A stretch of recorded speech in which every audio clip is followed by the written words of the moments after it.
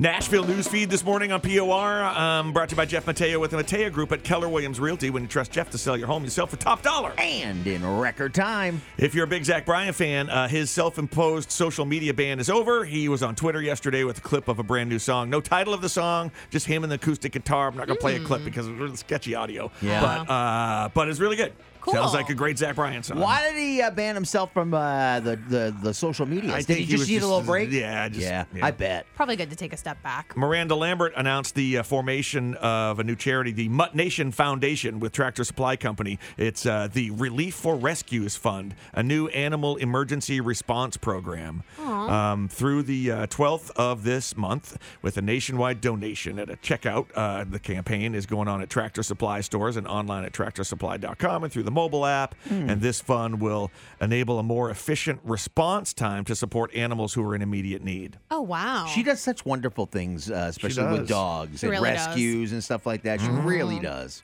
CMA Fest celebrating the 50th year this June in Nashville. It's going to be huge. They announced the lineup yesterday, and basically they should have just made a list of who's not appearing on some stage in It's Nashville. a big cavalcade of stars.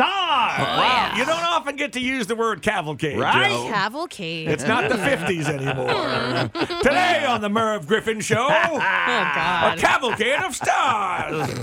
Wow. Tim McGraw, Luke Bryan, Miranda Lambert, Keith Urban, Jason Aldean, Dirk Bentley, Eric Church, Luke Combs, Dan and Shay, Lainey Wilson. And I think that's basically one night at Bridgestone Arena. That's like overwhelming amounts of talent. It is. It is. And it's everywhere. That's the time to go to Nashville. Wow. Who's Merv Griffin? Somebody that you I always got a talk about used to be on Wikipedia TV. this, or- I don't know who it is. I'll go look it up.